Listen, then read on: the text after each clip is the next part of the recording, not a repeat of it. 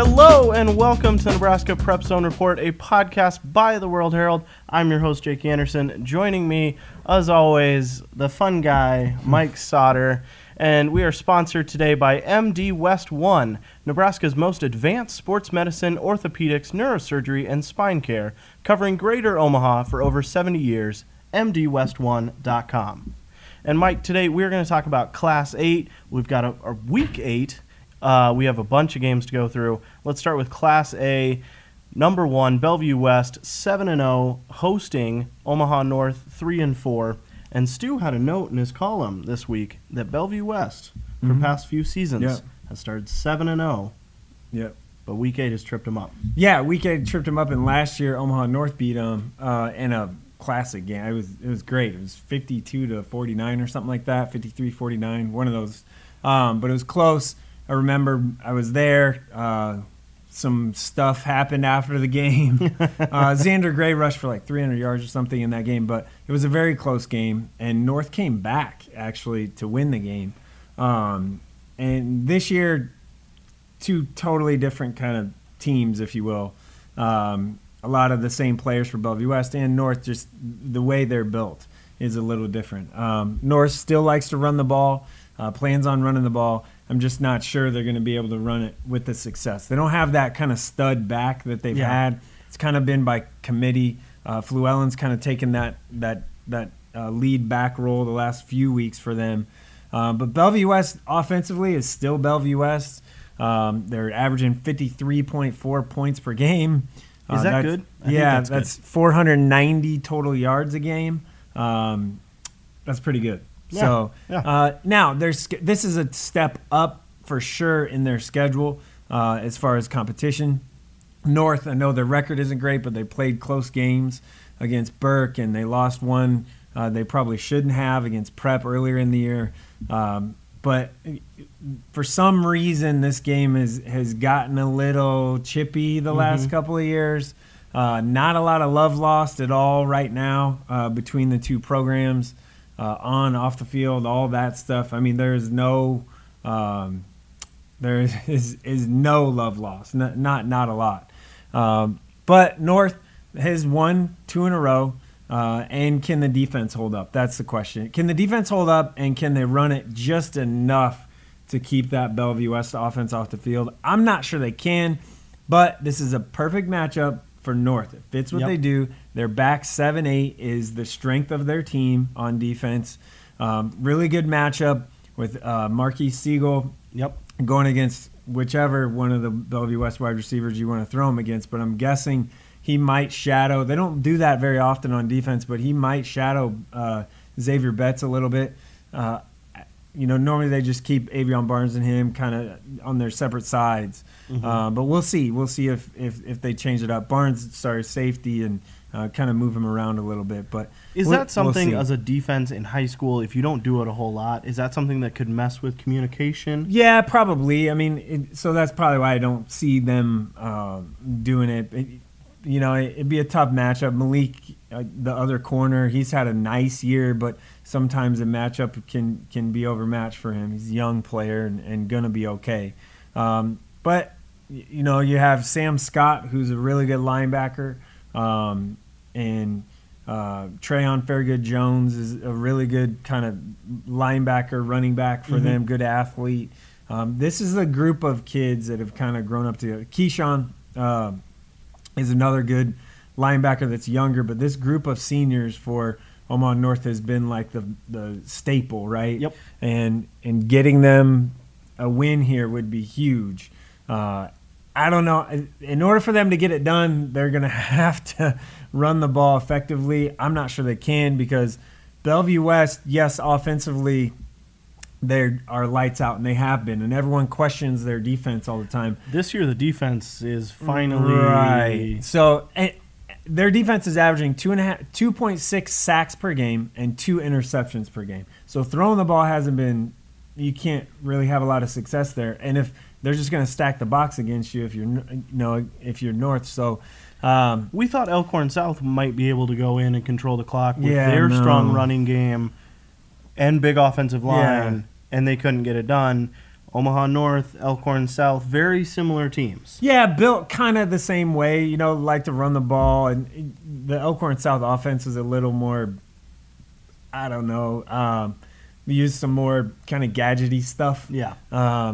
North is just line up and we're going to try and pound you. Now they're playing out of the pistol a little more this year than they ever have, and that's an adjustment. So I'm just not sure they're going to be able to stop that Bellevue West offense, but I could be surprised they might be able to get it done. It's a matchup that I kind of want to see just the athletes on the field, specifically when North is on defense and Bellevue West is on offense. Do you think this game, with both defenses being pretty solid, do you think it'll match last year's 53-49?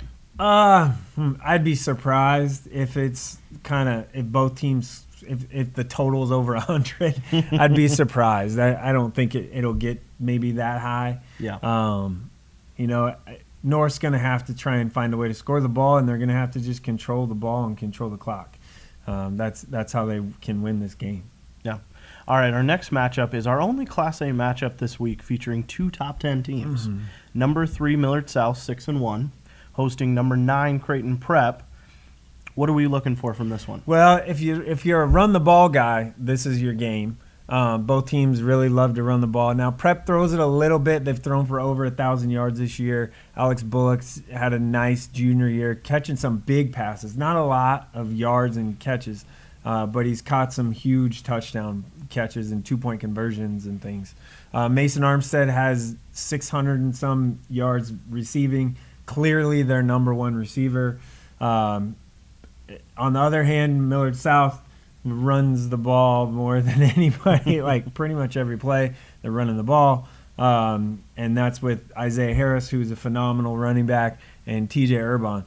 One guy, Antrell Taylor, who for Millard South, he has scored a touchdown. He has 20 total touches, 2 carries and 18 catches.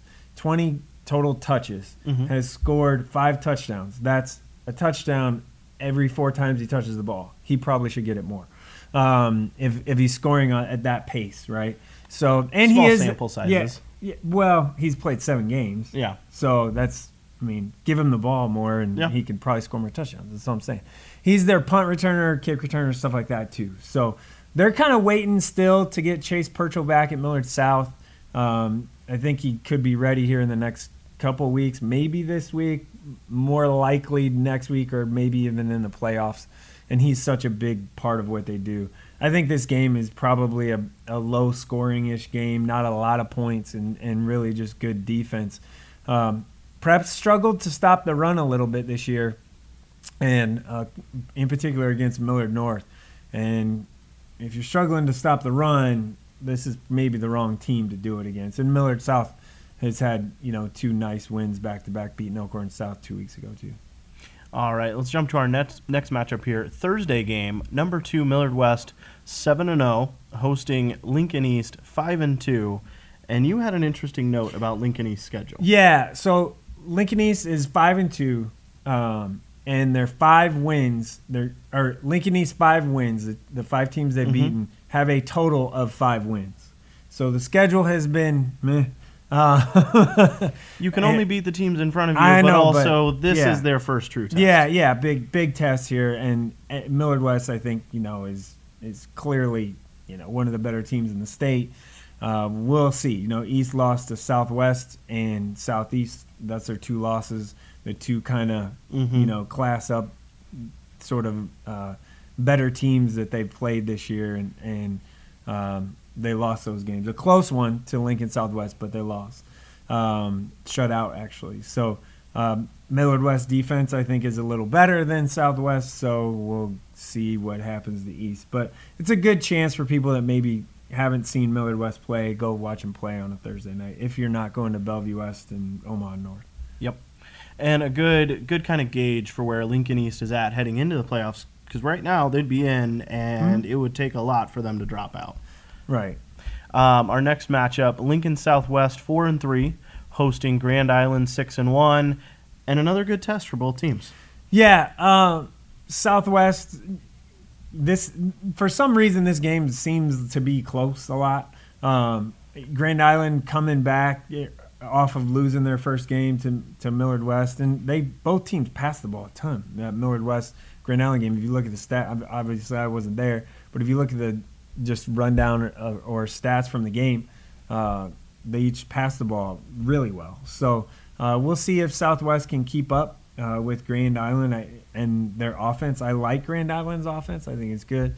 And Brock Douglas is a great player, and they have other guys that we talked about a lot, and Frankel and different guys. But this is probably a tougher test for Southwest, I think. It is a home game, but I think Grand Island's probably just a little bit better and likely to get the win. And they're used to the long road trips. Right. That doesn't bother them at all. Right. Our last game here, and I know it seems funny to have a game to watch that features two losing teams, but this one has playoff implications. Yeah, huge. Papio and Elkhorn High. Both teams are 3-4. Right. Papillion La Vista is the home team hosting the Antlers. What do you got for this one? Both right there on the cusp, right, of making the playoffs, or could potentially. Papillion losing last week to Millard North really kind of hurt, because the winner of that put themselves squarely kind of in. So we'll see. I mean, whoever wins this, and then we'll see next week, in the last week of the regular season, if they can, back it up with 2 wins in a row. And if they do, likely could get in. And right now, Papio is kind of has the nod in wildcard points over Elkhorn. Mm-hmm. All right, we have one game in Class B. Number 3 Waverly 6-1 against Plattsmouth 3-4. Playoff implications for Plattsmouth. How does Waverly respond to the first loss against Scott? Yeah, I mean, Waverly just keep running the ball and you'll be fine. That's just what they do. So, they're pretty good, and it took 2 overtimes and 4 touchdowns from Tyson Gordon to beat Waverly. I think Waverly's really good, and I don't know if Plattsmouth will be able to hang with them very long. Yeah. All right, and real quick here, I want to do a quick couple-minute segment on undefeated team watch with 2 weeks left in regular season. 26 total in Class A, B, C1, C2, and 8-man. So in A, we have Millard West and Bellevue West. B, we have Scottsbluff and Scott. C1, Adams Central, Wahoo, Pierce, Ashland Greenwood. Ashland Greenwood's a team that, is neat. No one's really talking about them. I think they're pretty good. Their schedule's been a little light, but I think they're pretty good. They're flying under the radar, and they're high in those wild card point standings. Right. In C2, Oakland Craig, St. Paul, and BRLD. Now, here's the thing. Oakland Craig just beat Fremont Bergen last week handily. You were there. That was handily beatdown. And Fremont Bergen now plays BRLD this week. So we'll see, if you want to do the whole transitive property of this team beat this team by whatever. But Oakland Craig and BRLD, this has been a Week 9 kind of clash everyone's pointed to. They play each other, same district and everything. And Lions in Week 9 next week. That's a game that everyone has been pointing to up that way. And both teams should be maybe undefeated by then. Yeah. That's an awfully big game. Would you say there'll be no love lost in that one? I don't know if it's that bad. Yeah. 8-man 1, Howells Dodge, BDS, Elm Creek, Dundee County Stratton, Wisner Pilger, Cambridge, and Sutherland. And then in 8-man 2, Falls City Sacred Heart, Plainview, Humphrey St. Francis, Central Valley, CWCE, Bloomfield, Garden County, and Sandhills Thedford. Right. In 8-man 2, you have Sacred Heart and St. Francis likely will play each other before they even get to the state tournament or to the state final in Lincoln, because of the East-West thing, and that's too bad, because I think those two are probably the 2 best teams in the state. All right, and stay tuned for next week. We'll have Stu Pospisil on to help us preview Week 9, take a closer look at what we're expecting in the high school football playoffs, kind of give a wild card point standing update. But let's go to our prospect watch, because we had a couple big pieces of news, and let's start with the more recent one. Grant Taggy walking on for Nebraska football. Yeah, it's a steal as a walk-on, in my opinion. I like Grant a ton. He has over 100 tackles already in 6 games, 7 games. He can play multiple positions. He's going to come into I talked to Grant today. He's going to come in to Lincoln or to Nebraska as a linebacker, outside or inside. They don't know yet. He turned down Northern Illinois full scholarship offer and South Dakota State. So he left money on the table to walk on at Nebraska, and a lot of money. I mean, we're talking a full scholarship to Northern Illinois. That's FBS school. Obviously, Nebraska played them this year, so that's a pretty big get. Like it's in that Luke Reimer kind of esque of the 2019 recruiting cycle. Yep. And we've seen Reimer already having an impact. He burned his red shirt playing special teams. Right. And so the coaches want him on the field. Right. So Taggy is a good athlete. Yeah, he's a similar, and hard hitter, can come down and pop you. There's a lot to like there about him. Definitely. And the other one over this weekend, Hunter Salas, you reported this, and we had a long feature on it. He's at the USA basketball camp. Yeah, so he was one of 84 players that were invited from the 2020 through the 2022 class that were invited to Colorado Springs this weekend. He is the first boy from Nebraska that has ever participated in an event. Jessica Shepard was also there. Jess Shepard, when she was in high school at Fremont, she went and participated too. But Hunter, I guess he played pretty well. He got some positive feedback and all that, and really enjoyed his time. Got to meet, obviously, and play with some of the top players in the country, and just kind of solidifies him. He's a top 50 recruit basically on everybody's board, and solidifies him as that level of guy.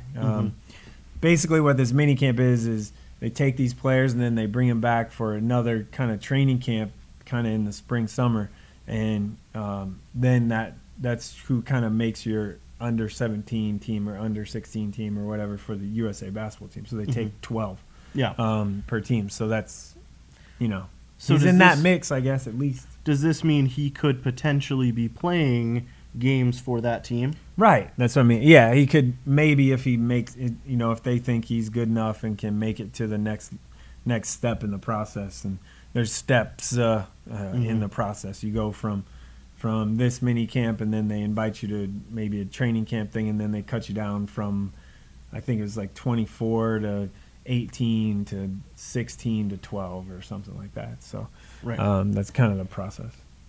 All right. Well, that's all we have for today. We want to thank our sponsor again, MD West One, Nebraska's most advanced sports medicine, orthopedics, neurosurgery, and spine care, covering Greater Omaha for over 70 years, mdwest1.com. Thanks for listening. Check us out wherever you find your podcast. Hit that subscribe button. Have a great day.